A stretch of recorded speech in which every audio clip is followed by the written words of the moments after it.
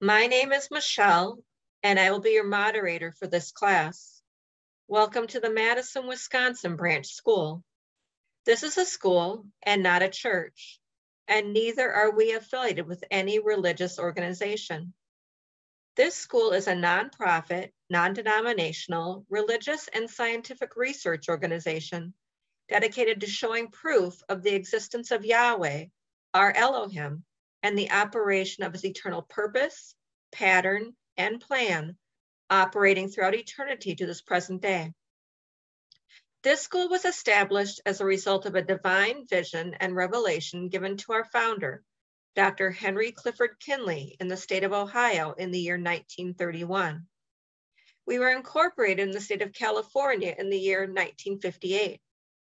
We hold classes in the United States, Canada, and certain other foreign countries. The Madison branch was established in 1987. In this school, we use the true, correct, and original name and title of the Father, the Word or Son, and the Holy Spirit, which are contained in the original Hebrew text. The true name of the Heavenly Father is Yahweh. It has been improperly substituted by Lord. The true title of the Word or Son is Elohim. It has been improperly substituted by God. The name of the Holy Spirit manifested in or out of a physical body is Yahshua. It has been erroneously substituted by Jesus Christ. Lord and God are titles and not names. The Apostle Paul, filled with the Holy Spirit, tells us in 1 Corinthians 8 and 5 that there are Lord's many and God's many.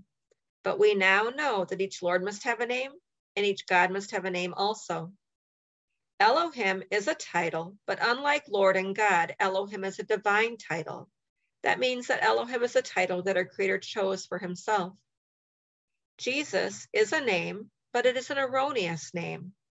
A minor investigation on your part into a good dictionary or encyclopedia would prove that neither the Hebrew language, the Greek language, nor the Latin language have any characters or letters in their alphabet that would produce the sound that is made by this letter J. Neither was there a letter J in the English language until some 1400 years after the Messiah's death. Therefore, such names as Jesus or Jehovah are impossible renderings of the true and original name of our Father and his Son. Christ is a title, just like Lord and God. Yahweh is pure spirit, and in this state he is incomprehensible and inscrutable, is the ultimate source, substance, limits, and bounds of everything. We have Yahweh in his pure spirit state symbolized on this chart as a cloud. Yahweh is not a cloud. He merely chose a cloud to symbolize himself because a cloud has no particular or descriptive shape and form. We have drawn this cloud all around the edges of this chart to show you that everything on the chart is within the cloud. In like manner, everything in the universe abides within the pure spirit state of Yahweh. Yahweh, knowing that man could not perceive of him in this pure spirit state, took on shape and took on form right within himself as Elohim. This is the Word or Son, a superincorporeal being that is having the shape and form of a man, but without flesh and blood. This form can only be seen in divine visions and understood in divine revelations.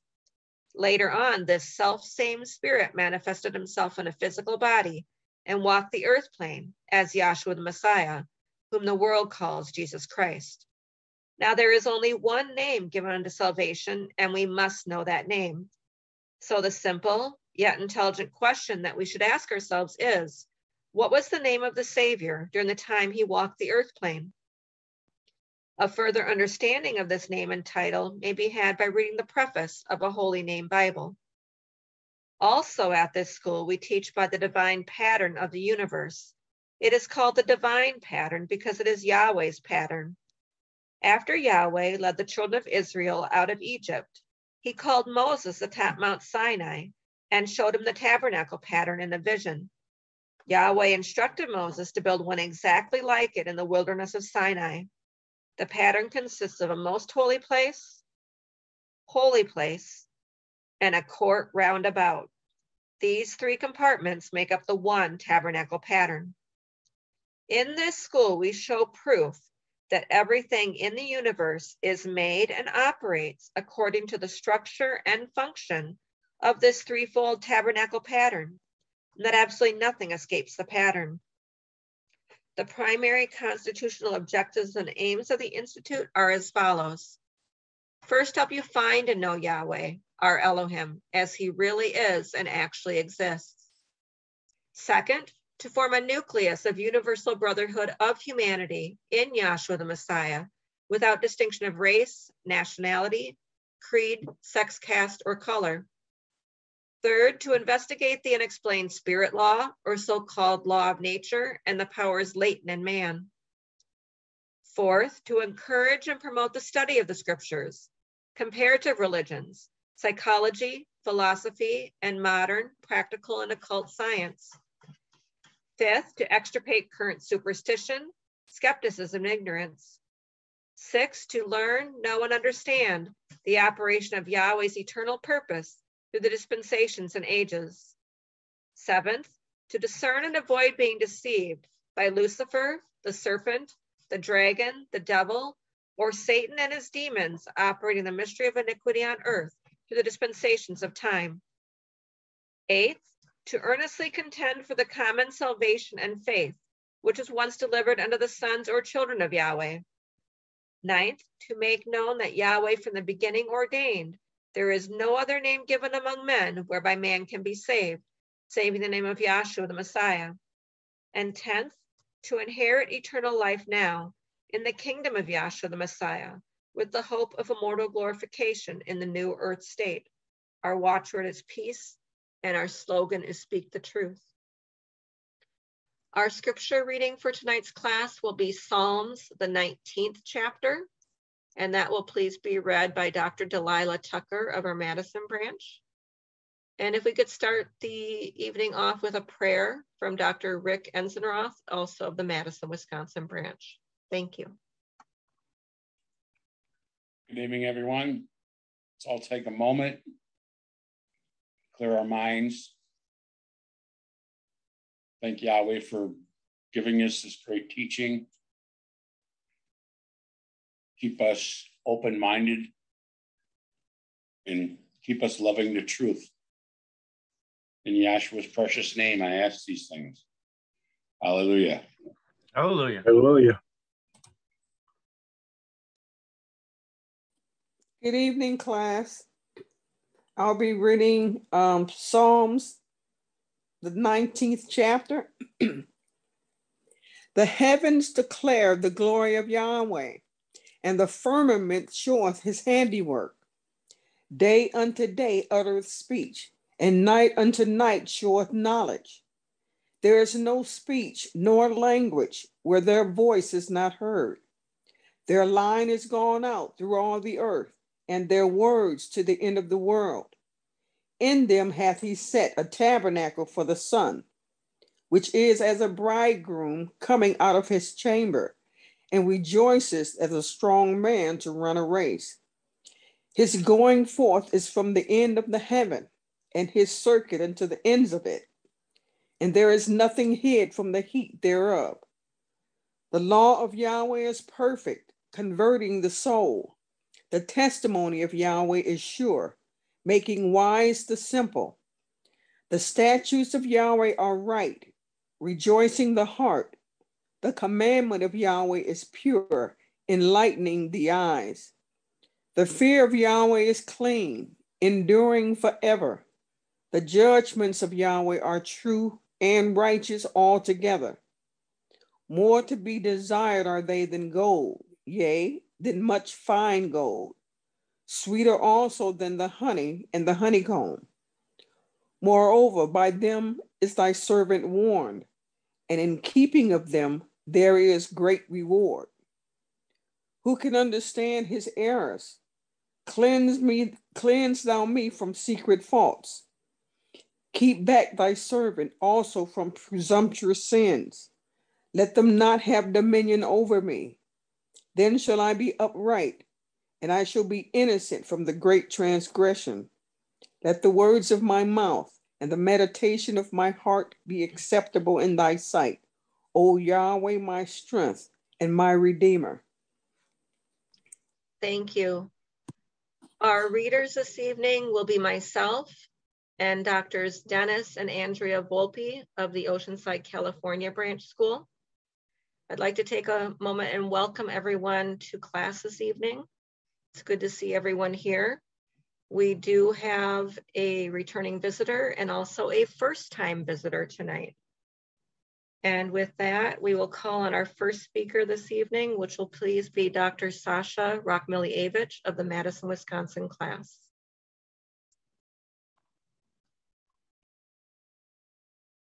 Good evening, everybody. Can you hear me well? We do. Loud and clear, Great. Sash. So it's, thank you. It's good to be here, and I'm very happy that we have a new time visitor with us. Welcome, and I talk on behalf of myself, and I'm sure other people that we are all excited to have you here, because there is very important things we would like to share. So as I understand, the background of our visitor is such that it's not, heavy involved with religion or Bible studying, kind of similar to my background when I was in Soviet Union. And that's what I want to share first, probably give a quick testimony about how I came to class. It's going to be really quick because I want to go to the meat of the teaching. But I was raised in Soviet Union, and as majority of the people in the Soviet Union, I was not religious. We were taught in Soviet Union that religion is opium for masses. Most of the people didn't believe in God, including myself, and those people who did believe, they usually would hide it because it was not safe to say that openly.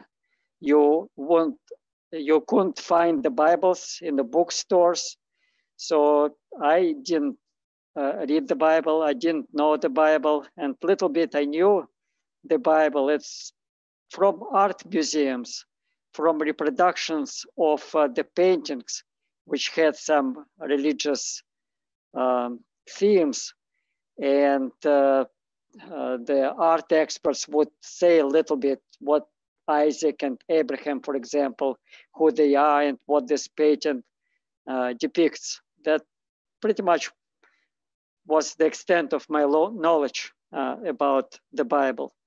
But as long as I remember myself, I always wanted to know about the meaning of life, why I am born, what's my purpose in this life, what happens when people die. I was reading the books of the philosophers, but I couldn't find the satisfying answer, because different philosophers or writers would have their own opinion about this particular subject. So then, 32 years ago, I came to the United States, and with my family, and people start taking us to different churches and introduced us to the Bible. My friend from work gave me and my wife the Bibles in Russian at that time.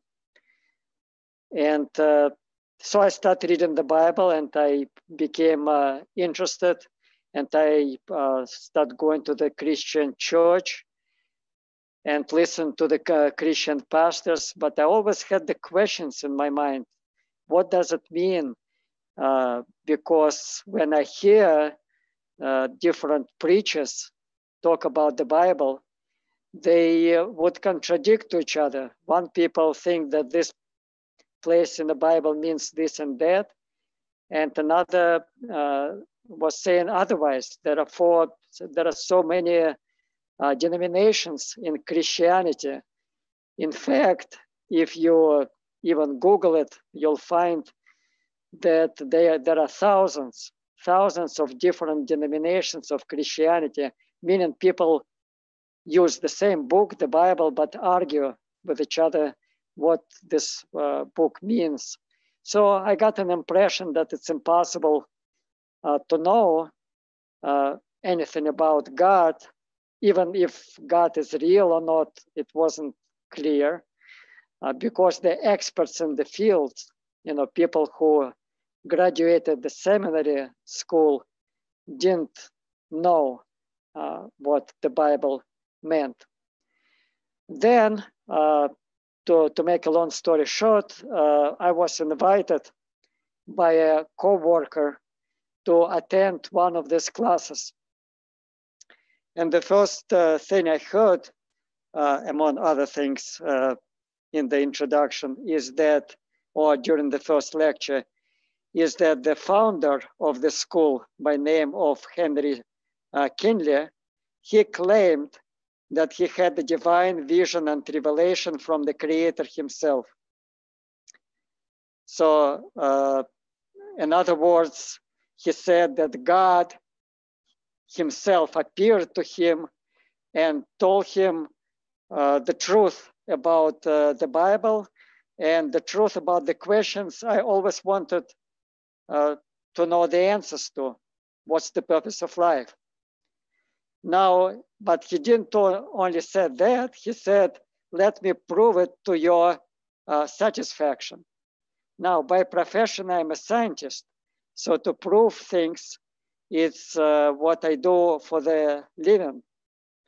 So, so I start coming to these classes with this thought in my mind. So when I heard that had a vision and revelation from God, I thought, like other people in some religious doctrines, like Joseph Smith in the Mormon religion, for example, there are people who claimed having visions from God. And I thought that this man probably not honest, a charlatan or somebody like that. But still, on the back of my mind, I thought, well, if it's 1% or 0.1% of possibility that this man actually had a vision and revelation from God, then I will be able to know the truth. That's what I wanted to know. So, and my testimony that, during I didn't even count, I think it's 27 years or so being in this class, it's been proven to me that this man did have a divine vision and revelation. And hopefully during this short lecture, I will show some evidence to you that this is the case. So let me show the screen, try to share the screen, please. Whoever is in the charge of the charts, can I show the screen? Okay, I think I can. Thank you.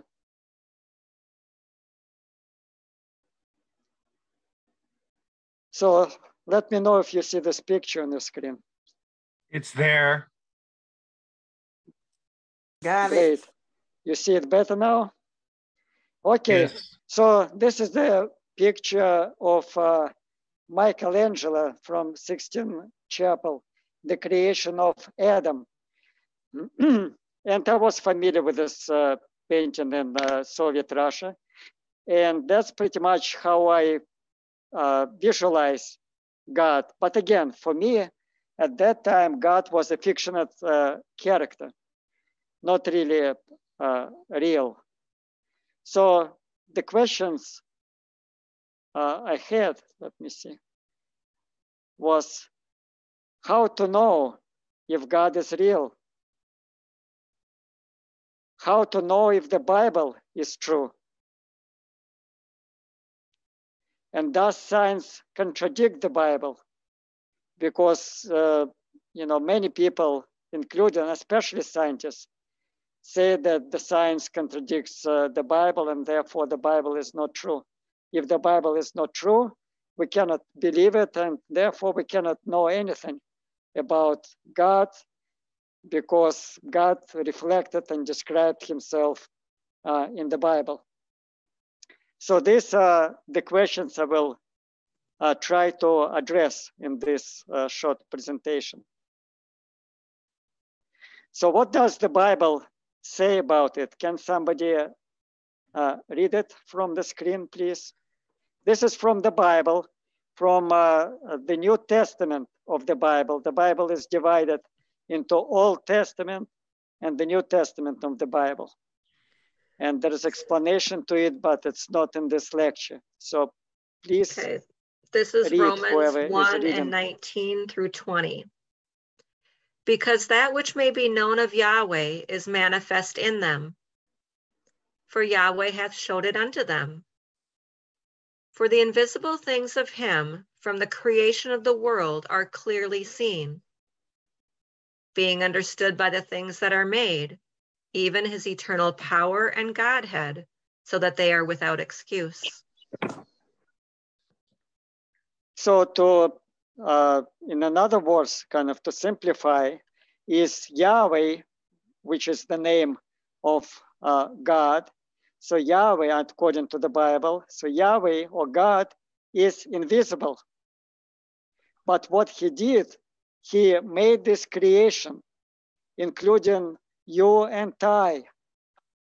And this creation, the purpose of this creation is to manifest these invisible things of God. In other words, the visible things, or the things which God or Yahweh created, they manifest or explain the invisible things of him.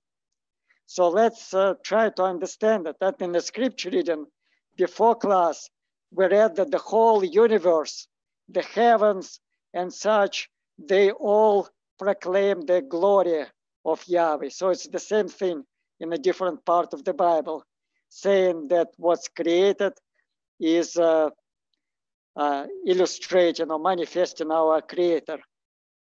So we can know about him from the things that he made.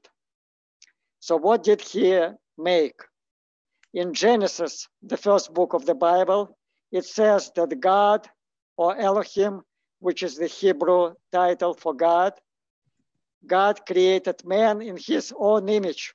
So I, as an intellectual person back in Soviet Union, knew this particular verse even without reading the Bible. It's kind of certain things from the Bible are known, were known back then.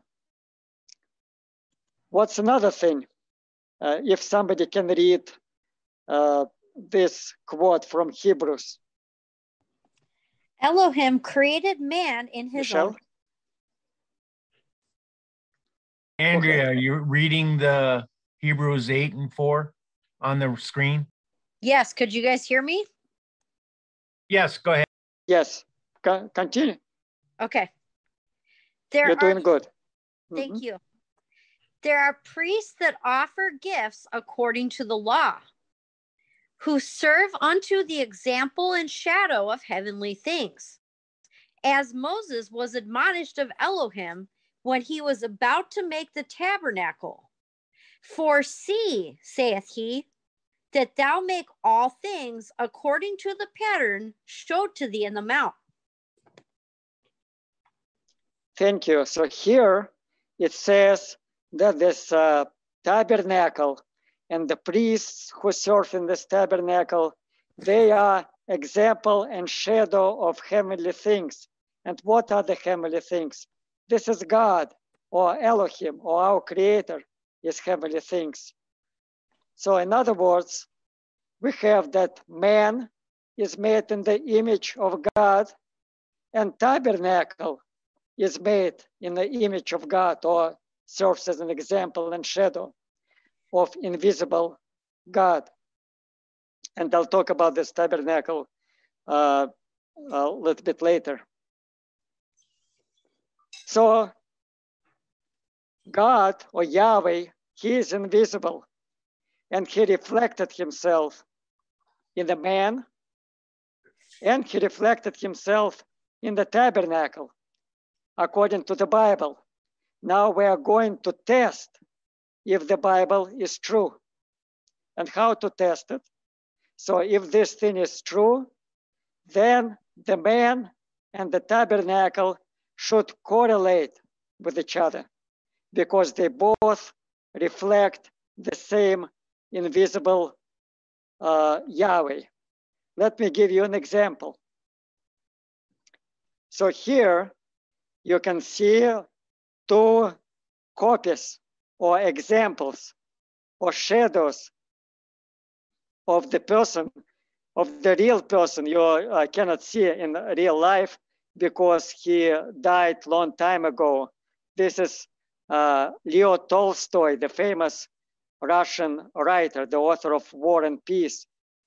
On the left side, there is a photograph of Tolstoy. On the right side, there is a painting by Ilya Repin, a famous Russian painter of Tolstoy. But you can recognize the similarity between them, although it was taken at a different time by different people using different means, photographs or oil and canvas. But because they both reflect the same person, you can see the similarity. In the same way, we are going to see the similarities between the man and this tabernacle. So what is this tabernacle? So this chart, among other things, it depicts the Bible story, famous Bible story of Exodus of children of Israel out of Egypt. So it consists of three parts. You can see this is Egypt. I'm pointing at the lower part of the chart. Then middle part of the chart is the wilderness of Sinai, and the upper part is the Canaan's land. So what happened is when Moses led children of Israel out of Egypt, he came on the top of the Mount Sinai, and God, or Yahweh, gave him or showed him in the vision this pattern of this tabernacle. And he told Moses to build exactly like this, in the wilderness. So that's what you see in the wilderness. This is a tabernacle being built. It's all described in the Bible. Now this tabernacle is described in details with the measurements in 50 chapter of the Bible. And what this tabernacle was, it was the tent. And this tabernacle served for the children of Israel to bring sacrifices, and for the priests to service and to serve in this tabernacle. So it was a tent. It was like a primitive church, so to speak. And how it looked like. So this is another vision of view of this tabernacle. So this is like gates, or it's a court round about this tent. You see, this is a tent within the court. And this tent consisted of two parts, as I will show later. So this is another view of this tabernacle. Again, this is a court which goes round about. You can see the altar of sin sacrifice in this court, and you can see the laver of water. I will talk about it later on. And then you see, this tent, which is closed by the veil, and there were two parts in this tent. And around this tent, there were children of Israel camping in the wilderness. Now, if you look at this tabernacle pattern, in more details, this is the court again, which we saw on the pictures before, going around about this tabernacle.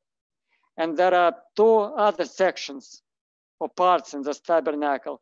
This is the holy place and the most holy place, within this tent. In other words, tabernacle consists of three parts: most holy place, and the court going around about. So why there are three parts? Because it's a reflection or type and shadow of heavenly things, of our Creator. And according to the Bible, our Creator is the Father, He is the Son, and He is the Holy Spirit. It's like three different manifestations of the Spirit. I don't have time to go over it, but it's one God, or one Yahweh, or one Spirit. The same way there are three sections or parts in this tabernacle, but there is one tabernacle.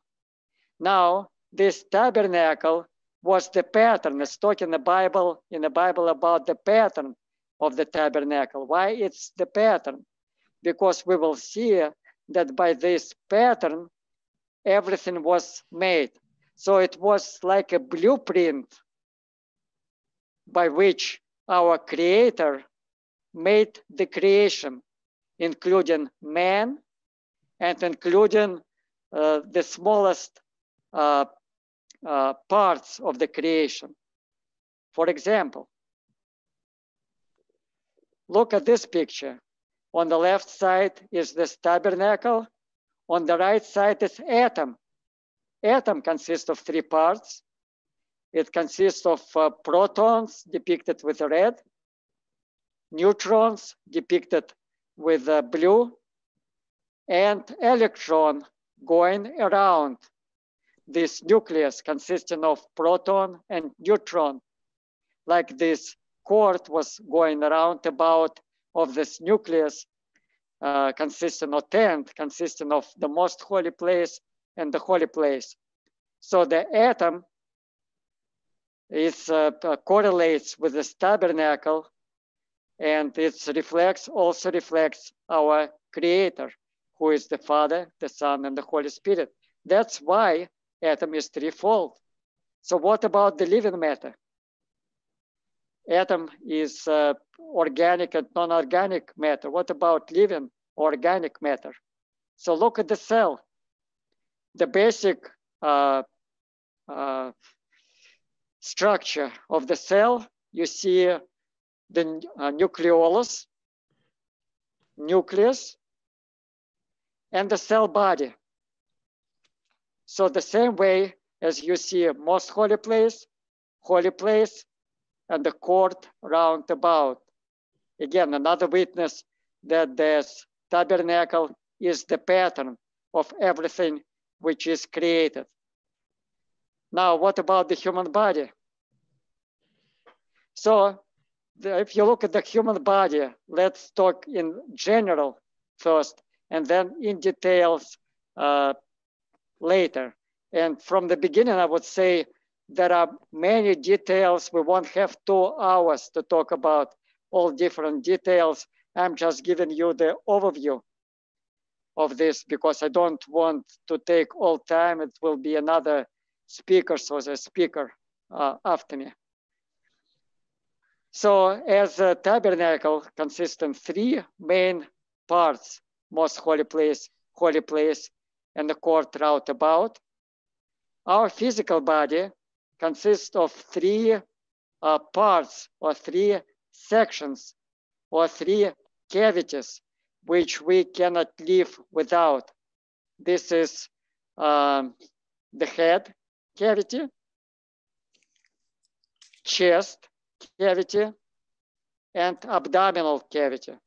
You can ask, what about hands? What about legs? People can live without hands and legs. But without these three parts, either of them, the person cannot live. So you see the similarity in this overall makeup of the physical body.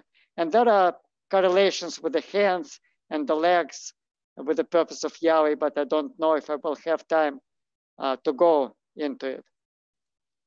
Now, let's go into this different parts of this tabernacle and the man. And remember, so I'm trying to prove, to give you the evidence that the anatomy and physiology of human body correlates with the structure of the pattern. Why? Because they reflect the same invisible creator, or they were made by the same pattern. So if you look at the court roundabout first, so you will find the first vessel there. It was the altar of sin sacrifice. Now the Israelites who sinned had to bring the sacrifice like a lamb and burn it on this altar. So this altar was in square configuration. There were 4 points of blood on these corners of this altar, and all of it you can read in the Bible. So if you're interested, after class, ask me and I give you the verses where everything is described. And it was a constant burning on this altar. And the principle of the sacrifice was that something innocent, like this lamb, innocent animal, had to die so that guilty person who sinned will live. So it was a sacrifice for the life of the person.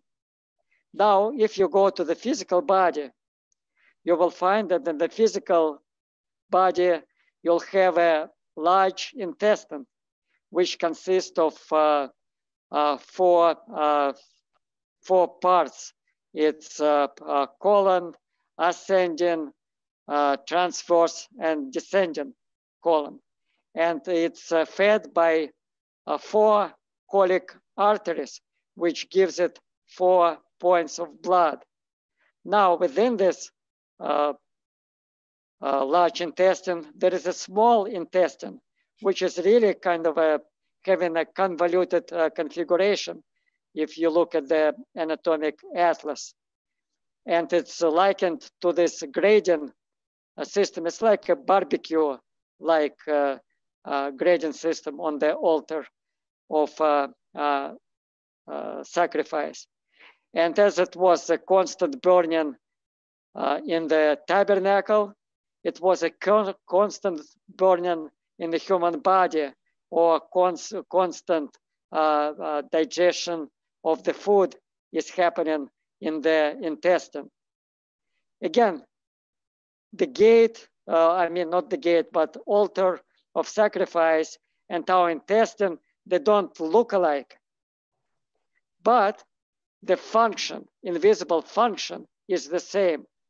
What's the function? Something innocent need to die so the person can live. It was in the tabernacle and the same in our physical body. So something innocent, whether it's lamb or chicken or cow, need to die so we can eat steaks or chicken or meat, or plant, which is a living creature, living substance, need to die if you are vegetarian, so you can eat bread or or different vegetables. So it's the same principle here. Now, the second vessel in this tabernacle was the laver of water, or basin with water. It was made of brass, and so it was yellow color, and the function of it was for the priest to wash hands and to wash some inner parts of the sacrifice in this laver. So the function was cleansing in this water. Now, when we go to our physical body, we see the kidneys. Kidneys, if we bring them together, they will also have oval configuration, like this laver of water had oval configuration. And this water, if you look at it, it was yellow in color because it was kind of reflecting, the bronze it was made from, the same way as urine is the yellow color. And the function of our kidneys is to cleanse the blood, the same as the function of this laver of water. So the next, what was the next thing which was happening in the court roundabout of this tabernacle or primitive church at this time, is that this priest, which is depicted here, they had to pour the, it's called holy anointing oil on this priest. So then the priest can go to the holy place in this tabernacle and serve it without any mistake. So this, so the function, it was like a perfect function in this tabernacle, or quickening. So above our kidneys, you can find adrenal glands, and adrenal glands secrete hormones, and this hormones is adrenaline. In fact, in this oil, if you read what this oil was consisting of, you will find 5 ingredients in this oil. And if you look in the medical books, what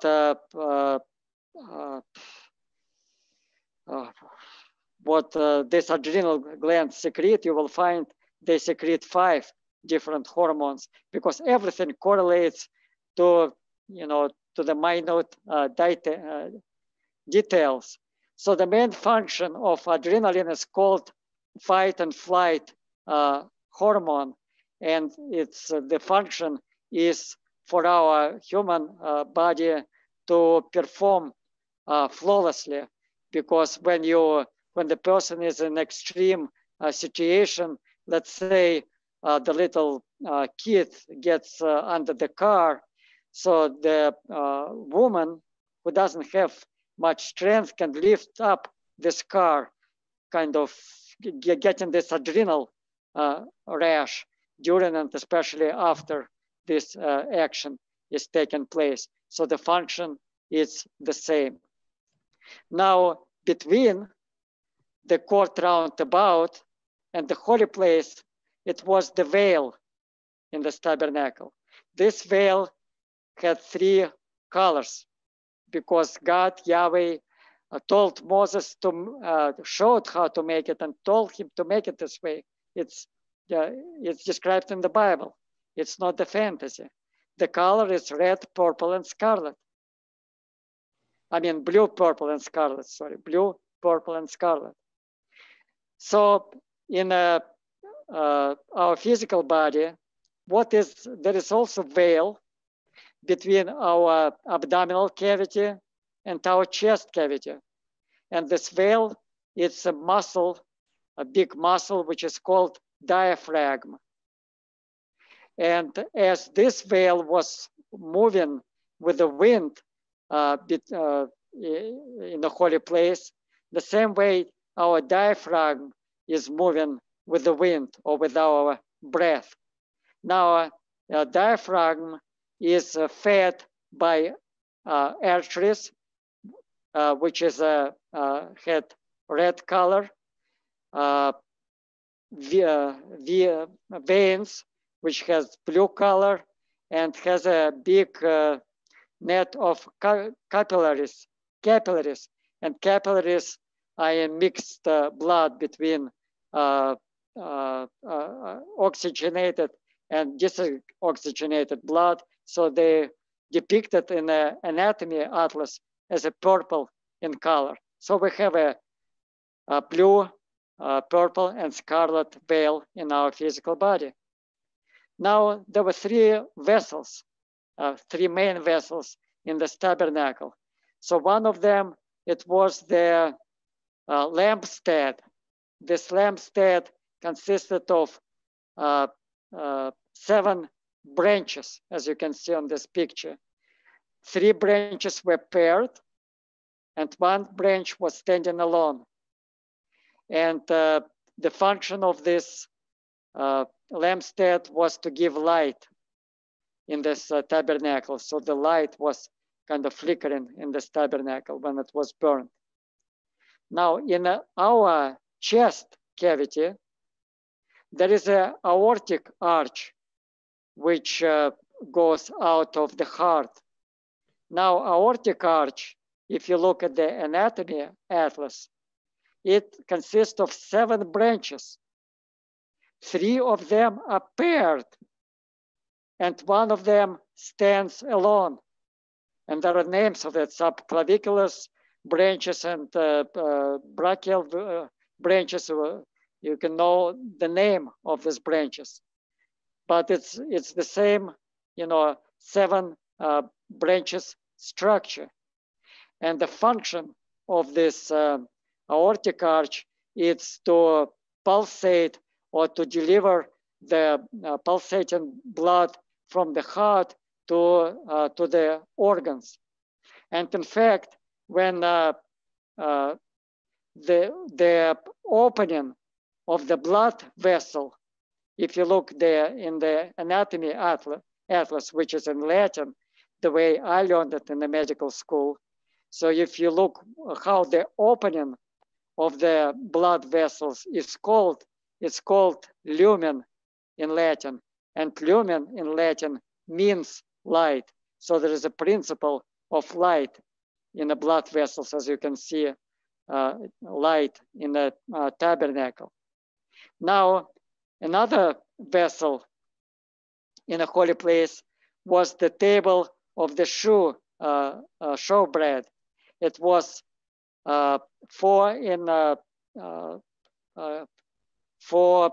has 4 angles or 4 parts, and it was 2 loaves of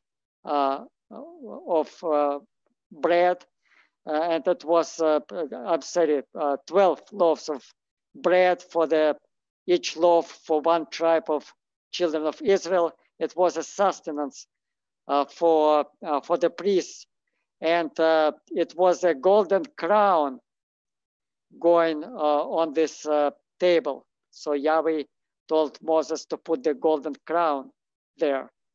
So it correlates with the heart. Why it correlates with the heart? Because the function of this table of the showbread with the bread was a sustenance, so to give a food to the priest. Like the function of the heart is to give the food which delivers with the blood vessels from digested food to the organs to feed the organs. And the heart has 4 sections in the heart, arterioles and ventricles. And so on this heart, if you open the heart, let's say, it's not only with humans, like with the chicken, for example, you will find the fatty tissue like golden in color, yellowish in color, and this is a coronary artery, and coronary means crown. So we have a crown going across of our heart the same way as it was a golden crown going across this table of the showbread.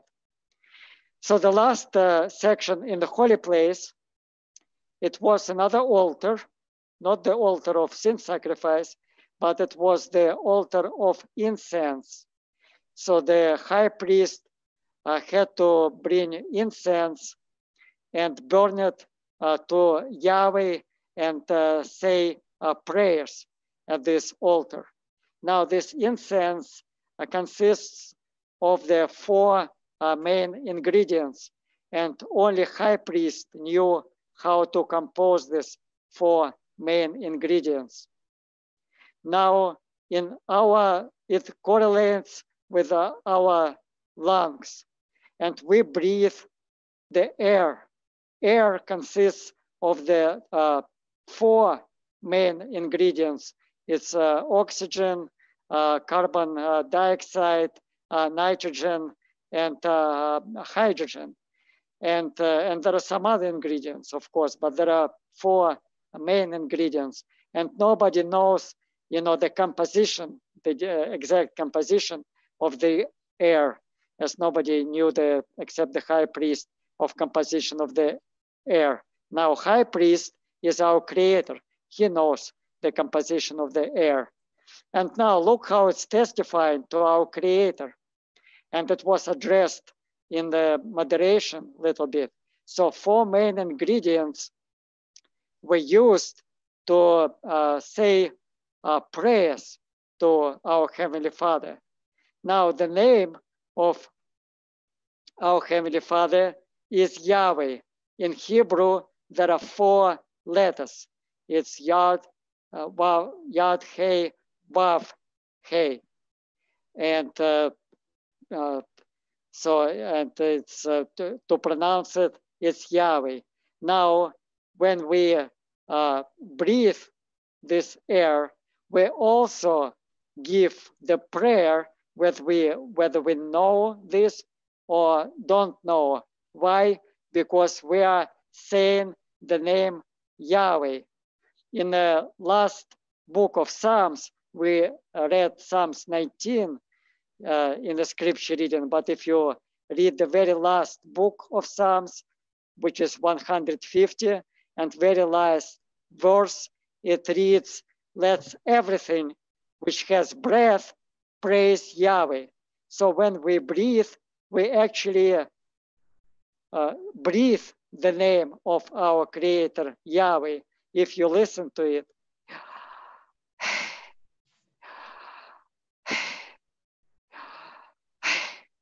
so I'm just forcing it a little bit.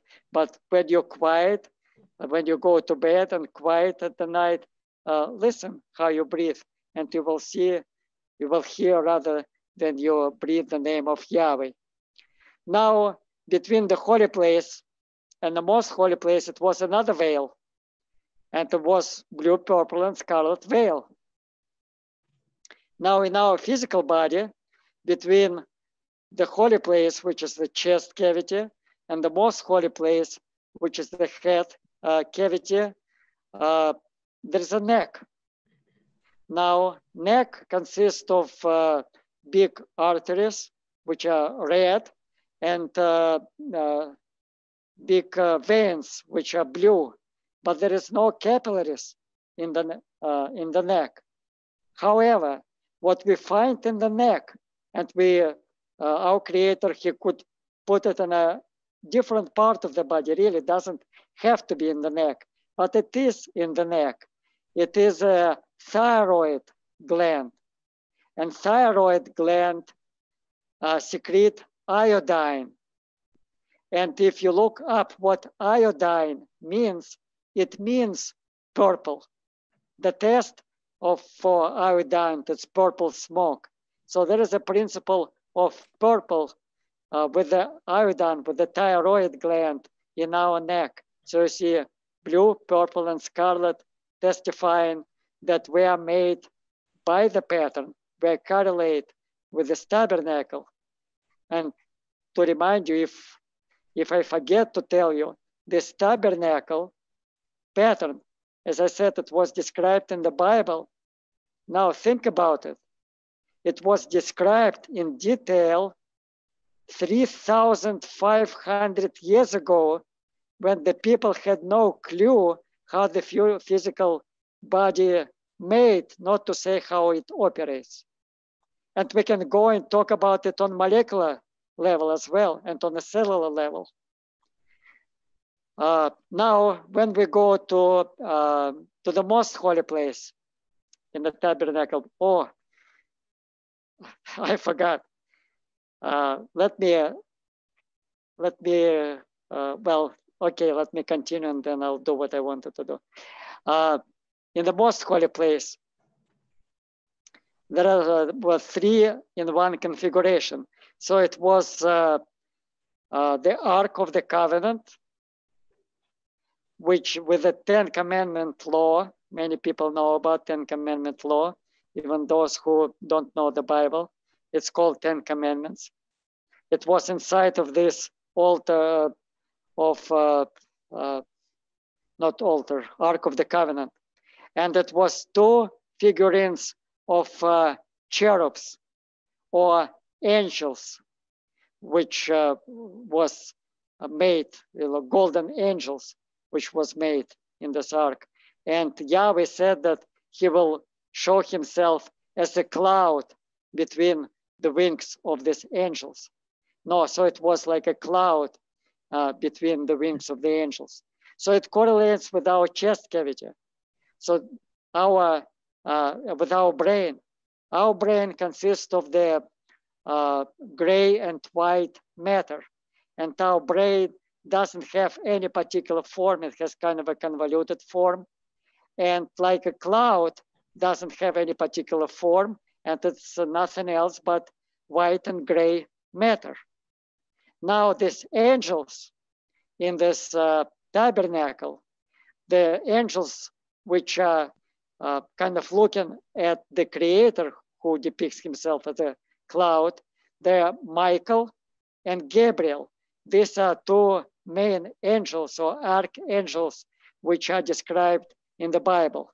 Now, Michael was the warrior and Gabriel was the messenger. Now, the 2 functions of our brain is I'm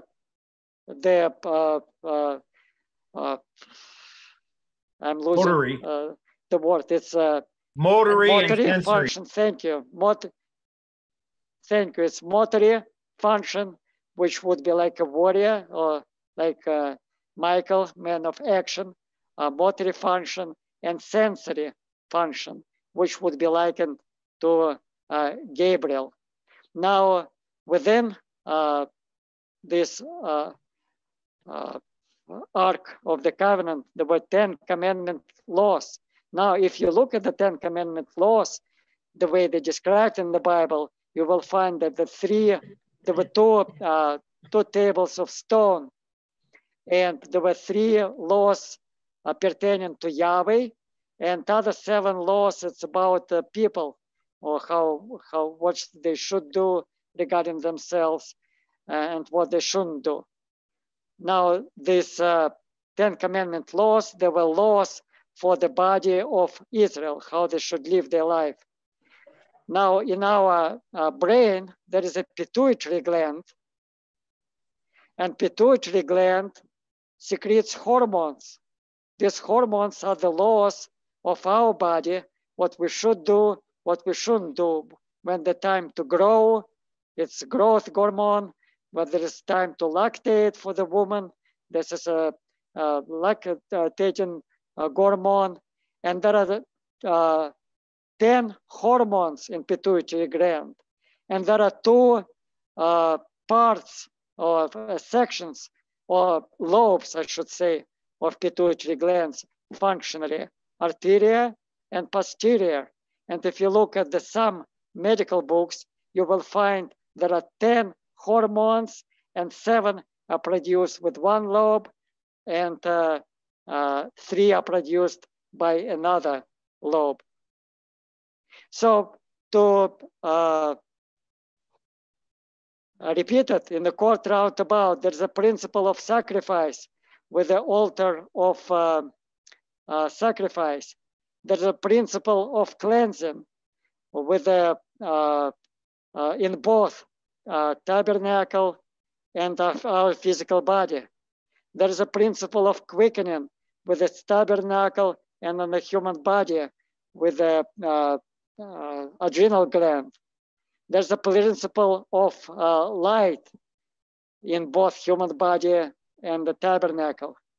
The principle of food in both tabernacle and the human body. And the principle of intercession or breathing or praying to Yahweh.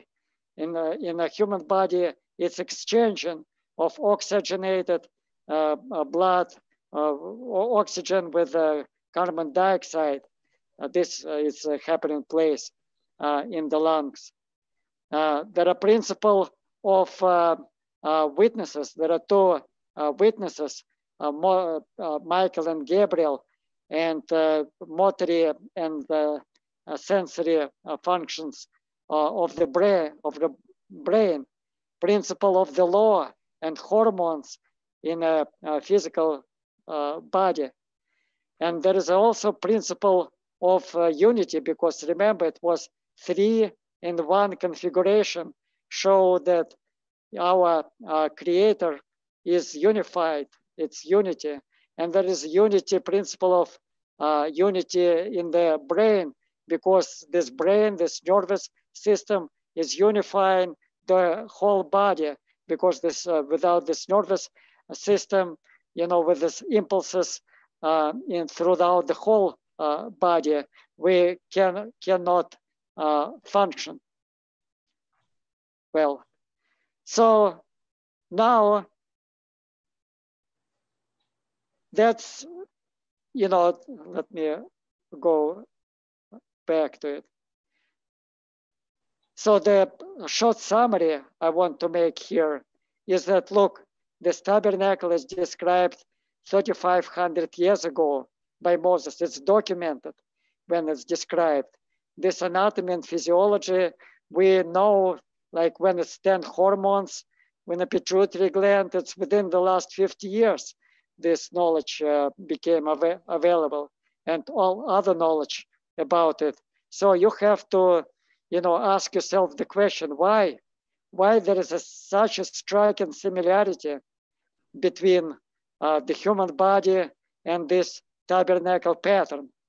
And what we are trying to show you in this class, and what was revealed to the founder of this class, is that God, or Yahweh, the creator, he made everything, you and me, tabernacle, and history, as I will show you next, according to the same pattern.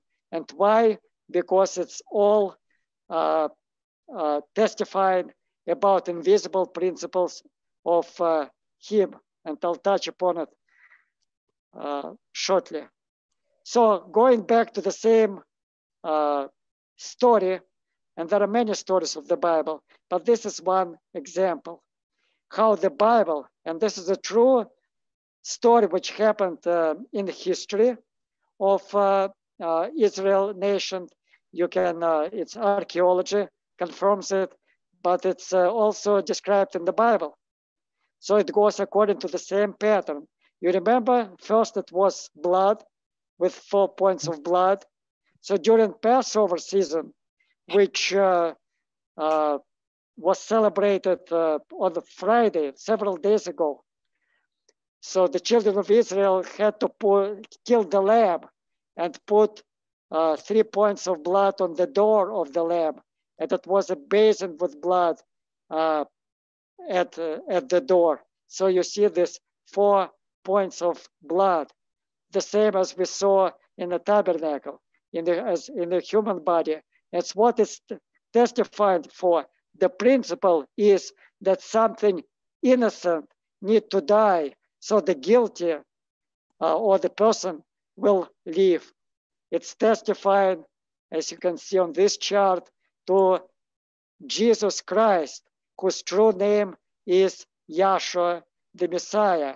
So he was innocent. He was the innocent sacrifice. He was Yahweh himself, or God himself, who came to the earth plane in a physical body to die for you and me, because we were all sinners. We didn't know God, and our conscience was telling us that what we were doing was wrong. So he died for us. So therefore, if we believe in him, or if we eat him, so to speak, what I mean, take him inside, take his truth, his teaching we are sharing with you inside, then you can live. That's what all these witnesses testifying for.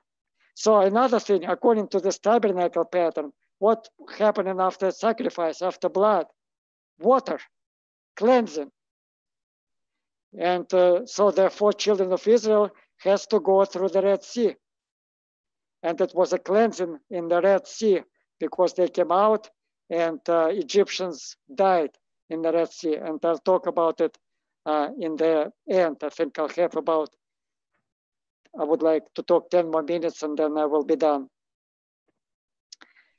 And it's also pointing again, what's the spiritual principle?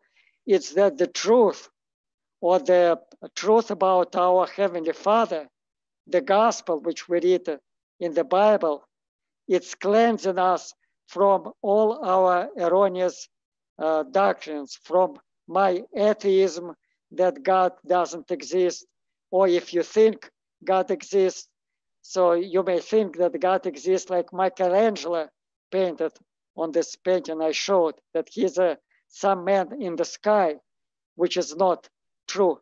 So that's what cleansing is pointing out to. And then you remember the next one, it was anointing oil, the principle of quickening. So, and or the principle of spirit. And in this, it was the cloud who led the children of Israel out of Egypt, that it was the angel in the cloud, which is the spirit. And this, that's what this anointing oil was pointing out to. And it was a quickening of children of Israel, or children of Israel. Quickening means made alive. So they made alive, how? Because they were dead as a slaves, kind of dead in the slavery, symbolically speaking, and they came out to freedom, to the wilderness of Sinai. Now, in this wilderness of Sinai, which is likened to the holy place, it was light all the time, because it was light during the day, but it was Yahweh, was this big cloud depicted here. It was the fiery cloud during the night. So you can see the principle of light there. They were always in the light in this wilderness. And what's the principle? When we hear the gospel, hear the teaching, this is the light. We are not in the darkness anymore. We are not serving the flesh or serving our traditions or whoever we serve in our spiritual Egypt. We are coming out of it, like coming to school, believe it or not.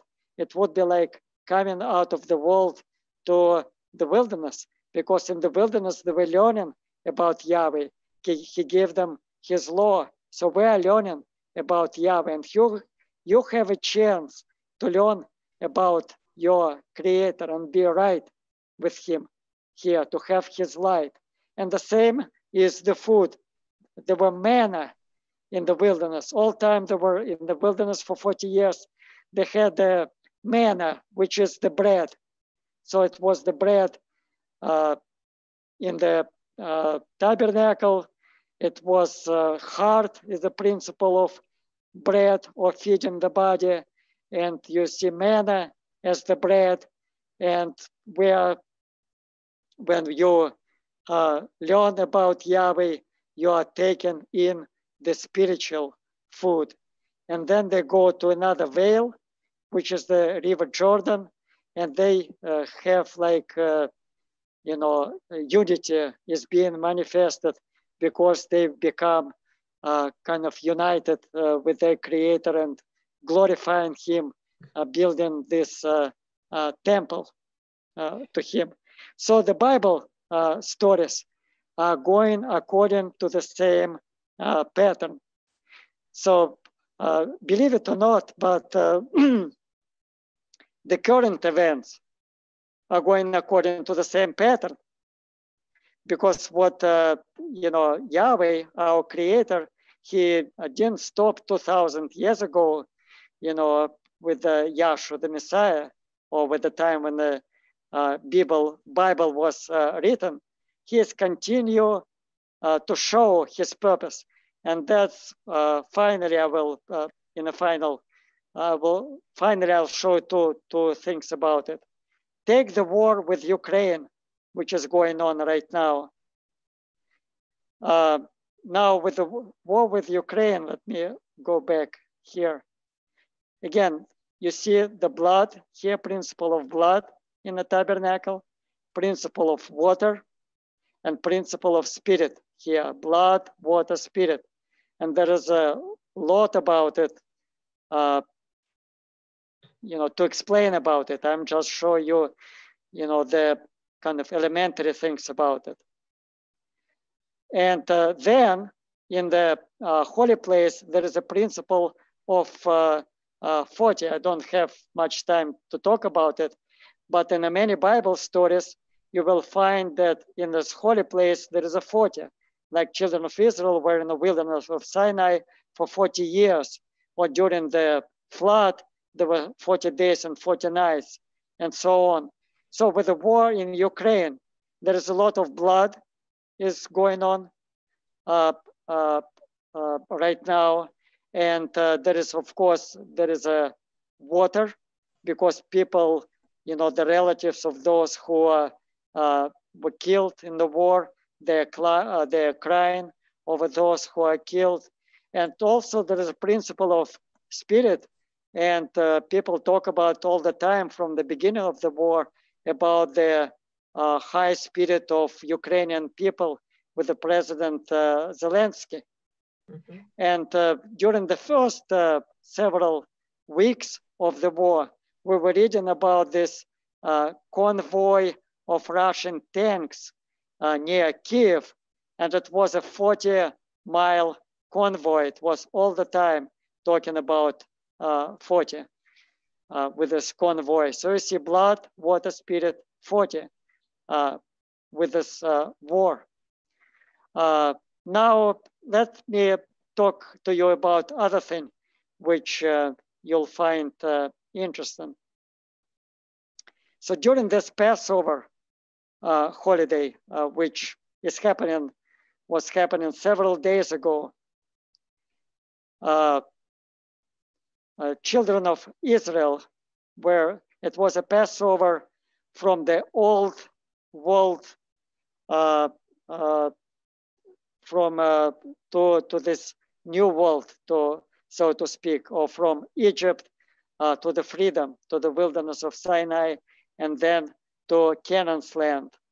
Now, when they crossed the Red Sea, children of Israel, the Pharaoh and Egyptians were going after them. And Yahweh let children of Israel go through the dry ground, on the dry ground. But when the Egyptians started following them, he kind of put these waters back together on them, and they all drowned. So this old world kind of drowned. It was like a death of this old world. And by the way, this chart, it's not just history. It's talking about our spiritual exodus, our spiritual Passover from death unto life. And the life is to know our Creator, to know our Heavenly Father. That's the first aim of the school. That's the goal. But first we have to give you the witnesses that He is real, and the Bible is the true book. So you saw these witnesses, how this thing is described in the Bible 3,500 years ago, and you describe and you decide for yourself whether it's true or not. But go back to this Exodus. So that's the story.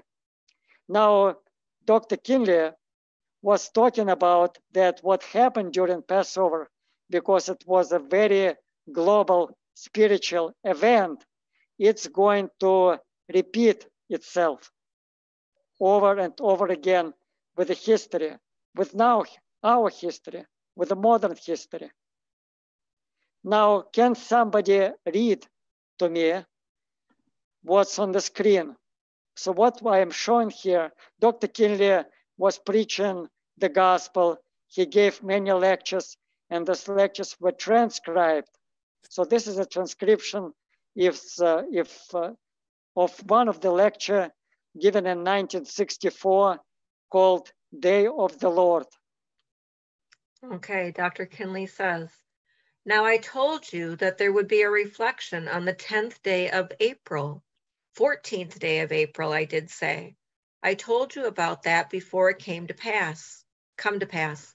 And that reflection was manifest itself in the... I'm sorry. Sorry, I interrupted for a second. I forgot to tell that the Exodus of children of Israel happened on April 14th, but on April 10th, they had to bring the lamb to be inspected. So it's from April 10th to April 14th, pretty much. Continue on now. Now it will be more clear why he's talking about April 14th. Start reading from the beginning, please. Okay. Now I told you that there would be a reflection on the 10th day of April, 14th day of April, I did say. I told you about that before it come to pass. And that reflection was manifest itself in the depths, in the waters. That thresher, that sub, did it sink on the 14th day of April? It was the 10th of April, that submarine thresher. Now, let me say this to you. Now, this is what I was looking at. That lamb down in Egypt was drawn out of the flock on the 10th. I did not set that day up, and was slain on the 14th, ate on the 14th. Now, when Jesus Christ was crucified out there on the cross, that day, Good Friday, as it is called, there was an earthquake. Well, now, nobody nowhere, call your preacher, teacher, deacon, what have you, has paid any attention to them signs that come down on those days. There's always got to be a reflection. Every year, there's got to be some kind of a reflection. Why? Because God is accurate and operates the same way all the time without any changes. His purpose must come down through the dispensations and ages that way. Now that's what makes up the history of the world. That's what makes it up. Now I brought that up so you can see, so that you can understand, and you might as well get ready because we'll read some of this out of the Bible. Thank you. So Dr. Kinley was talking about the treasure. So what, if you don't know, the treasure was an American submarine. And this submarine, if you look it up, it was the lead boat. It was like the main boat of her class in the nuclear submarines in the United States. And this submarine drowned or got sunk on April 10th in 1963, or during the time of the Passover. Now, Dr. Kinley is talking about Jesus Christ. Back then, he didn't use the true names yet because it wasn't time yet, but Yahshua the Messiah, correctly, he was crucified during the Passover time, and it was earthquake when he was crucified. And again, the earthquake signifies removal of the flesh or end of physical, if you look at this earthquake. Now, it was another big ship called Titanic. Everybody knows about Titanic, especially after this great movie came out about Titanic. Titanic was the biggest ship at that particular time. But what happened on the night of April 14th and morning of April 5th, on the night of April 14th, this Titanic struck an iceberg and got sink and drowned in the ocean again on April 14th as Passover time. That's what Dr. Kinley is talking about. It has to be reflected over and over again. And what we see now, what happens several days ago on April 14th, the leading Russian military ship of Black Sea called Moskva. Moskva means the capital of Russia, again signifying, the leadership of Russia. And Russia represents this old world compared to Ukraine, which are fighting for the freedom. And in this sense, they represent Israel, who were kind of getting delivered, to the freedom. So this Russian ship got sunk, got drowned in the sea, showing forth that Yahweh is real and He is in control of whatever is happening in this world, including our life. And the more you learn about Him, the more you come to these classes to learn about Him, the more and more you will understand about His purpose. And I should say, based on my own experience, the happier and happier you will become. So thank you for your attention, and praise be to Yahshua. Thank you. Our next speaker this evening will please be Dr. Dennis Volpe, Dean of our Oceanside, California branch school. Good evening. I am assuming, of course, that everybody can hear me, and if you can't, just indicate so. Yes. We're good. All right. Well, that was quite a introduction to this teaching, and I thought that Dr. Rachmalevich did a wonderful job of expressing some of the tenets of this teaching that the world does not know. They do not know these things. Now, first of all, let me ask you this. Do we have a first-time visitor visiting tonight? Yes, we do. We do. Okay, great. So let me continue in that vein of what was expressed by Sasha. And what I'd like to do is this. I'd like to take you, well, I want to stay right on this chart, but I also want to take you back over to this scripture, Romans 1:19 and 20. Now, tonight in our scripture reading, we read that the heavens declare the glory of Yahweh, and the firmament shows forth His handiwork.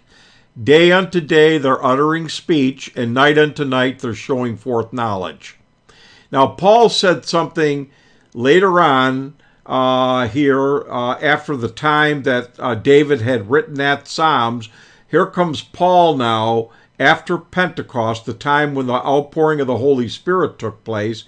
And Paul is expressing the understanding of what we read in Psalms, the 19th chapter. And this is very crucial because this point that Paul makes sets up a foundation of learning for you to see how this teaching really is opening up to you the mystery of Yahweh or God's will. Now, let's go ahead and start at Romans 1:19 and 20, please. Romans 1:19. Because that which may be known of Yahweh is manifest in them. Now, there's one thing right there that was just said in that first verse. He said, that which may be known of God or of Yahweh. Now, in most religions, especially the religion I was raised in, and throughout Christianity, we are taught that you can't know anything about God till after you die and go to heaven. You just have to believe and accept that God is real, that He exists, and believe in God with what they call blind faith. Now, what Paul is saying is something can be known about your Creator. In fact, I'm going to show you a little later why it's crucial that you do know something about your Creator. And he said, because that which may be known of Yahweh is manifest in them. Read. For Yahweh hath showed it unto them. Now, whatever can be known, God has to show it to us. Mankind does not have the ability to intellectually deduce knowledge of the Creator. The Creator himself must reveal himself to us in order for us to know him. Now, Paul had an experience that he talks about in the Bible. There's a book in the Bible, in the New Testament, called Acts of the Apostles. And in that book, Paul talks about how he was caught up and had a vision and a subsequent revelation. And he's speaking now based on the vision that was shown to him. Now, when Sasha told you that this school was basically set up and founded based on a vision and revelation imparted to our founder, that's what Yahweh did all the way down through the Bible. Every one of the so-called stories and patriarchs, Yahweh would appear to them and show them a vision or give them instructions. Now, he did that with Noah, and he showed Noah a vision of the flood and instructed him how to make a ark that would bring about the salvation of mankind, or let's say the human race, and even the animals. Now, he also gave a vision to Moses on top of Mount Sinai that we're seeing on this chart about a pattern that Sasha just got up here and talked about. In fact, in the Bible, that tabernacle is referred to as a pattern. And what God did, or Yahweh did, is in this cloud up here on top of Mount Sinai, Yahweh showed Moses that he transformed into, Yahweh Elohim transformed into a building that we just heard described called the tabernacle, then back inside unto himself, to show that the tabernacle was a structure that was basically explaining something about himself. Because at the top of this chart, you read that Elohim is the archetype original pattern of the universe. Elohim is the title that they use as God in the Bible, but that was the title Yahweh chose for himself. Now, he is the pattern. Now, what Moses also sees on top of Mount Sinai coming forth from that point is the creation itself coming out according to that pattern. Now, that pattern, that tabernacle, actually Elohim was the blueprint or the pattern by which all things are made. And everything that exists is following this pattern. And it is expressing, to some extent, the reality of what Yahweh is and how Yahweh Elohim exists. All of that is being revealed by this organized pattern, and that we're able to apply to both science and to the Bible itself. Now, that's what we're trying to show you down here. We're trying to show you there's a way to know. Now, Paul said, because that which may be known of him is manifest in them, for Yahweh has showed it unto them. Read 20, please. For the invisible things of him from the creation of the world are clearly seen. Now, let's just examine that statement for a minute. He says the invisible things of him. Now, the word invisible means that you can't see it. Now, how can you clearly see something that you can't see? He said the invisible things of him from the creation of the world are clearly seen. Now, how can you clearly see something you can't see? Go ahead and finish, Andrea. Being understood by the things that are made. Now, listen, here's how Yahweh is expressing his invisible self or existence. Now, first of all, I have to have another scripture read. If you wouldn't mind, Michelle, running over to John 4:23, please.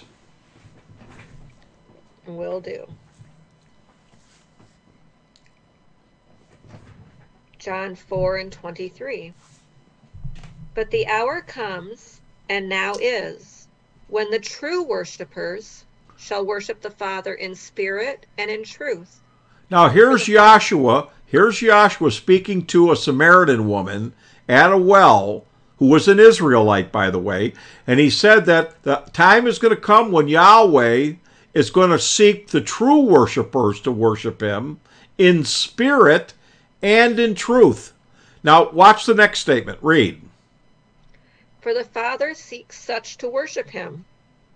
Yahweh is spirit, and they that worship him must worship him in spirit and in truth. Now, what he said is that Yahweh is spirit. Well, here's the thing about spirit. If you go to a priest, a minister, an archbishop, I don't care, the pope, I don't care who you go to, and ask them, what is spirit? They usually give you some kind of an answer like this. Well, God is spirit, because that's what we just read in the Bible. And then he say, well, okay, then what is God? They'll say, well, God is spirit and spirit is God.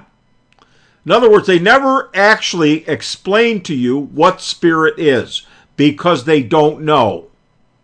Now, the problem there is that the Messiah said that Yahweh is spirit, and they that worship him must worship him, not should worship him, or if you choose to, he said they must worship him in spirit and in truth. So what our founder expressed to us is this. This is what was shown to him in his vision.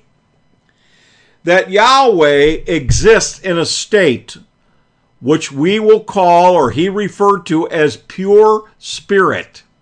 And in that state, he was inscrutable and incomprehensible, meaning in that state, he didn't have a describable shape and form that you could draw a picture of on a blackboard. In fact, you couldn't even grasp what spirit is while he's in that state. Now, here's what it is. Yahweh exists in a state without discernible shape and form, and what he is he's divine attributes. And this is all talked about down through your Bible, that Yahweh, the Spirit of Yahweh, is knowledge, wisdom, intelligence, love, beauty, justice, foundation, power, and strength. Now, those are known as divine attributes. Now, Yahweh doesn't have knowledge. He's the very substance of knowledge. He doesn't have intelligence. He's the very substance of intelligence. And that goes for each one of those attributes that I just spoke about. Now, what I want you to know is those attributes are also infinite. There is no measure of the quantity of knowledge that Yahweh has. It's infinite knowledge, infinite intelligence. Now, being that he is in this great state where he is those actual attributes themselves without descriptive shape and form, what he desired to do is to bring about creatures, that he would then make himself known to them, and realizing that in that totality state of pure spirit, it would be impossible for any creature to grasp the enormity of it. He elected to condense himself into a lesser state. So he, through transmutation of spirit, he took on a form known as we say, Yahweh Elohim, which is shown to Moses on top of Mount Sinai. In that vision, they saw him with hands, feet, and a body. Now, that is Yahweh taking on a shape and form that can be seen in visions and revelations with a portion of his intelligence that will be manifested through that embodiment, a portion of his wisdom, his knowledge, and his love, and his justice. All of those attributes are going to be condensed proportionately through that body that will express what Yahweh is in totality. Now, that visionary and body, appeared to men down through the Bible. And it was referred to in the Bible as the Word of God or the Word of Yahweh.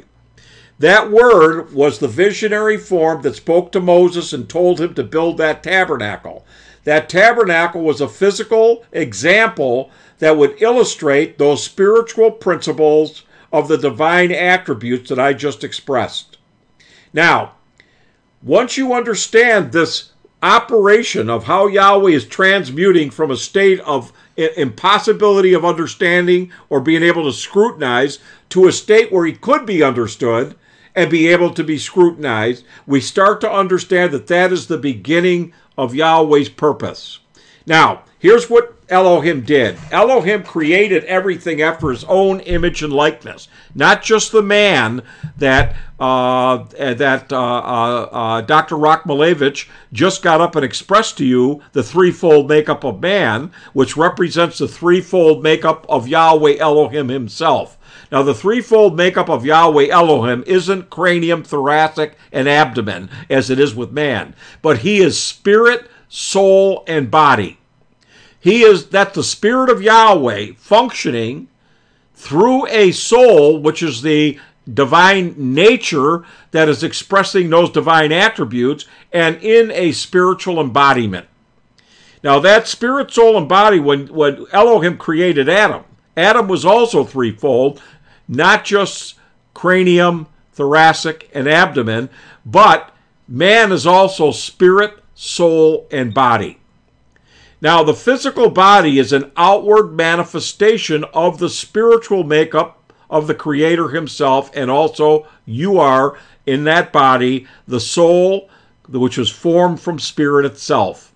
Now, what I want you to do is this. Andrea, go back to Romans 1:20 again, if you would read that, please. You want me to start 20 all over again? Well, go ahead, start 19. What the heck? Okay. Romans 1:19. Because that which may be known of Yahweh is manifest in them. For Yahweh hath showed it unto them. Now, as I said, when Yahweh wanted to reveal anything about himself, he did it through this embodiment known as Yahweh Elohim, which was able to communicate with mankind in visions and revelations. Now, he showed it to men down through the Bible, things that would express the divine attributes of Yahweh in that pure spirit state. Again, not in totality. You could never grasp the enormity or the totality of divine intelligence or wisdom. It has to be given to you piecemeal in your understanding. Now, keep reading, Andrea. 20. 20. For the invisible things of him from the creation of the world are clearly seen. Now, the invisible things are that substance of spirit. Now, I want you to know another thing about spirit. Not only is Yahweh the sum total of all those divine attributes, but everything that exists originated from spirit itself. Spirit is the source, substance, and limits and bounds of all things that exist, including the entire universe. When we talk about the Big Bang and we say that the universe exploded into existence, but nobody knows what existed prior to that Big Bang. Well, I'm telling you, we know. Spirit is the source by which energy and matter came forth from. And Yahweh is actually all things that exist in the universe. He's the stars, he's the moon, he's the sun, he's even you, but you're not conscious of it. Everything is Yahweh's spirit materialized. Now, he is the source and substance of all things, and that's in your Bible also. I'm not going to have it read for sake of time, but over in the 17th chapter of Acts of the Apostles, Paul was speaking to the Greeks, and he told them that he said, for in Yahweh we live, move, and have our existence or our being, for we are also his offspring. Everything that exists has come forth from spirit and is nothing more than spirit now in a materialized, concrete manifestation. So that everything that Yahweh Elohim created from spirit is going to somehow be a demonstration or manifestation of a spiritual invisible principle that you can't see. So when Paul says for the invisible things of him, he's talking about the spiritual essence of Yahweh or the divine attributes themselves. In fact, I could even put it to you like this. If I were to ask you, let's say you had artistic ability, and I asked you to go up to a canvas and draw me what knowledge looks like. You can't describe what knowledge looks like. You can't make a square, a circle, or any other shape that will illustrate knowledge. Well, then how do you know what knowledge is? How do you know what love is? People say all the time, well, I love you, I love you, I love you. And then, of course, they don't manifest that. They could be mean to you or not affectionate or whatever the case might be. What I'm showing you is those attributes cannot be described in the sense of shape, form, quantity, but here's how you know them. They have to be manifested in some capacity. They have to be demonstrated, so that when you see the application of knowledge, you understand what you have just seen is something that's invisible, made known to you through demonstration. And even love. If somebody uses the term "I love you," and then they're tender with you, they're I'll use the term loving, they're patient, they're kind, and all the other things that we look for, affectionate. Those demonstrations allow you to comprehend the love that was in that person that you can't see. Now, what Paul is talking about, the invisible things of Yahweh, are those divine attributes. Now, what he did was he created everything to demonstrate those attributes. Therefore, the invisible things of him from the creation of the world are clearly seen. What it means is this. The seeing that he talks about is not seeing with your eyeballs and your occipital lobe in your brain. What he's talking about is seeing, meaning understanding, or seeing with the mind's eye, as we call it. So therefore, the creation, through understanding the things that are made by the Creator, you are seeing the demonstration of the divine attributes that he really is. You are now clearly seeing in your mind's eye what you can't see with your natural physical eye, because it's manifested. So when people say, well, if God is real, why can't I see him? Well, over there in Psalms we read that the heavens declare the glory of Yahweh, the firmament showeth his handiwork, day unto day uttereth speech, night unto night showeth forth knowledge. Now, how many of us heard the speech of the creation declaring the Creator? How many of us saw the knowledge of the creation that is revealing the Creator? We were walking in a creation in our lives, essentially blind and deaf, about the actual reality of what everything is that exists and how it demonstrates Yahweh himself. Now, in order for you to be able to see these, make these leaps, I'll say, from seeing the physical creation and universe and even things about yourself to seeing the spiritual essence of it, requires something. So I want, if you don't mind, Michelle, I want you to go back to the 19th chapter of Psalms again, and I want you to read those first few verses so I can make this crucial point here. Okay, Psalms 19:1. The heavens declare the glory of Yahweh, and the firmament showeth his handiwork. Day unto day uttereth speech, and night unto night showeth knowledge. There is no speech nor language where their voice is not heard. Now, it doesn't matter whether you live in the United States, Russia, you live in Antarctica, New Zealand. It doesn't matter. The creation is telling us all the same thing and showing us all the same thing. There is no speech nor language where their voice is not heard. Read. Verse 4. Their line is gone out through all the earth, and their words to the end of the world. Read. In them hath he set a tabernacle for the sun. Right there. Right there. He's explaining to you that, just listen, if somebody comes up and speaks a language you're not able to understand, you're not familiar with the language, what you need is an interpreter. You need somebody that speaks your language and understands the language that's being spoken so that you can have a connection of the two minds that are communicating. Now, in this case, Yahweh is communicating with mankind through a language that we don't understand. When we're born into this world, we don't hear the creation speaking. We don't see the knowledge that it's trying to illustrate.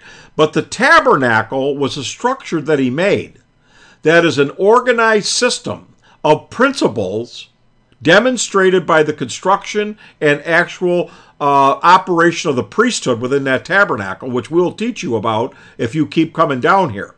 You will start to see how all these principles that are manifested in this pattern are exactly what the creation itself is expressing through science and even through our everyday lives. We'll see it with circumstances in our lives. As you start to see that, that is now giving you it's like an interpreter that is explaining to you so you can understand the language Yahweh is speaking. And that's what this class is going to do. It's going to open up to you to such a degree of how much the creation witnesses to the reality of Yahweh's existence that you will have your eyes in other words, your eyes will be open now, and you'll have a conscious awareness of the ever-presence of Yahweh from that point forward. That's what our hope is with everyone that comes down, that they stay down here long enough and just give this a try. You don't have to sign up for anything. You don't have to go to a boot camp for several months a year so we can just drill this in. No, this is all you learning at your own pace. You don't have to join anything, and you don't have to give us money for it. It's free. What we want you to pay is attention when you come down here. If you do that, this is going to really broaden your awareness of what the reality of life is. Now, Paul said that day unto day, that was David, but going back to Paul, Paul said that the invisible things of him from the creation of the world are clearly seen, being understood by the things that are made. By us looking at what he made, it will illustrate the invisible principles of Yahweh as he actually is and truthfully exists. And it will make this thing real to you. It's not just about you believing in a God and accepting, well, maybe there's a God and I better believe in him. No, this will become real. You will see this operating right within your own life to such a degree that you'll know that Yahweh is in control of his creation. Now, let me take you somewhere else with this. Let's go to Isaiah 46, 9, and 10. Now, here's another thing that our founder taught us. That Yahweh masterminded before he brought anything into existence, before he took on that lesser state of himself known as Yahweh Elohim, he masterminded an entire purpose and plan. And that purpose and plan, ladies and gentlemen, is going to play out and be demonstrated down through ages and dispensations of time with various things that happened that you'll read about down through your Bible. And what I want you to recognize is that purpose and plan of Yahweh is a mystery. The world does not know how Yahweh's purpose operates and really what it is. But the Holy Spirit, after it was poured out upon mankind, after the death, burial, resurrection of the one that the world called Jesus Christ, correctly Yahshua, that Spirit's job was to reveal the purpose of Yahweh in operation. And once you recognize that Yahweh has a purpose and how it works, you're going to find out everything's going to open up to you. You're going to become conscious of a spiritual, metaphysical operation and see that everything in the world is under the control of Yahweh himself. He is not passively sitting back somewhere in the universe. In fact, Yahweh does not live in the what we call the universe that we live in. The truth is the universe exists inside of him, not him living in the universe. The universe lives in him. Now, what I want you to realize is that we're going to start to show you some things here that is going to be a real, it'll really be an eye-opener if you catch on to these principles. Now, 46, 9, and 10, please. This is what Yahweh Elohim says in the book of Isaiah, who was a prophet. Read. Isaiah 46 and 9. Remember the former things of old, for I am Yahweh, and there is none else. I am Yahweh, and there is none like me. Now, there's nothing else that exists but Yahweh. There is no other gods. All the gods that we read about down through history that various civilizations worship are fictional in their own mind. Yahweh is the only source and substance of everything that exists. And he said, there's none like me. Read. 10. Declaring the end from the beginning. Now, he has declared the end right from the beginning. Read. And from ancient times, the things that are not yet done, saying, My counsel shall stand, and I will do all my pleasure. Now, here's what we got. Now, Sasha just got done showing you how on the founder talked about on the 10th and the 14th of April, we have these things that pop up almost every year that give us an eye-opener of Yahweh's purpose and operation during that time of Passover. Now, what I want you to know is that Yahweh has set up things that are declared right from the beginning. And the end is declared from the beginning, so everything is his purpose unfolding down through time. From the point of the universe being brought into existence to the point of when it ends its existence, Yahweh has already declared every event in the universe. And nothing is happening by happenstance or arbitrarily. It's all under his control. How do you know that? Because everything that exists is his own substance of spirit, only in a materialized existence. Now, he controls all of his own substance. Therefore, everything that exists is following universal, what we refer to as universal spirit law, which science refers to as the law of nature.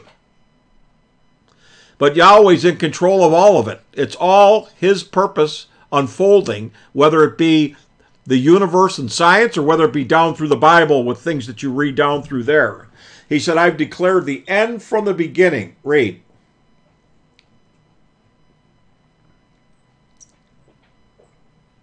Declaring the end from the beginning and from ancient times the things that are not yet done, saying, my counsel shall stand, and I will do all my pleasure. Now, the word counsel, when you read, you go back into the dictionary, the Bible, there's a Strong's Concordance that takes the word in Hebrew and shows you what that word means. What it means is purpose. His purpose is going to stand, and that purpose cannot be changed. It can't be altered. Therefore, he's declared the end from the beginning, and everything is going to abide to his purpose that he has set in motion. And everything is following the purpose. And your life is part of the purpose. Your existence is part of the purpose. And as our founder used to use this analogy, he said, everybody has a part to play. Whether you believe or whether you don't believe. Whether you're conscious of Yahweh or you're not, you're playing exactly the part Yahweh has set up for you to play in his purpose. Now, there's a reason why we want to try to get this across to you, to open up your understanding and make you cognizant of these things that we're trying to get across tonight. And that is because there is something that you actually have a soul, and that soul is not physical, but it abides within this body, and when the body passes, that soul leaves the body, and that is not the end of the soul. The soul has an eternity of existence after this. Now, what I want to talk about is what state you're going to be in is important, because what we want to happen is we all want to go into a state of peace and joy throughout eternity, and we want what is referred to in the Bible as eternal life. Now, let's go to, for a minute, John the 17th chapter, and we're going to read verse 3. John 17:3. And this is life eternal, that they might know thee, the only true Elohim, and Yahshua the Messiah, whom thou hast sent. Now, here's what we got. This is, he didn't say this is the way you get eternal life. He said this is what it is. Eternal life is that you know Yahweh and Yahshua, whom the Father has sent. Your eternal life is to know the Father. Now, the reason why that's important is because when Yahweh took on that shape and form as Elohim, and in the beginning of our moderation, you'll see that that's described as being the Son of Yahweh. Now, the reason is because that shape and form is a lesser state of Yahweh. It's offspring of pure spirit, which son is offspring of its parents or its origin that it came from. Now, that son, his job is to make known the Father.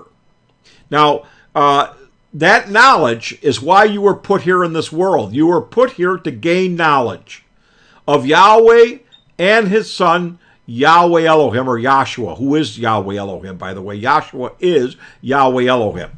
Now, what I want you to know is that knowledge is your eternal life. Without it, you will not have eternal life. I see the 5-minute. And with it, you will have everlasting life, peace, and joy in your Creator. And so Yahshua is saying here, this is the Messiah himself saying, this is life eternal, that they might know thee, the only true Yahweh, and Yahshua the Messiah, whom thou hast sent. Now, one other thing. Go to Matthew 11:27.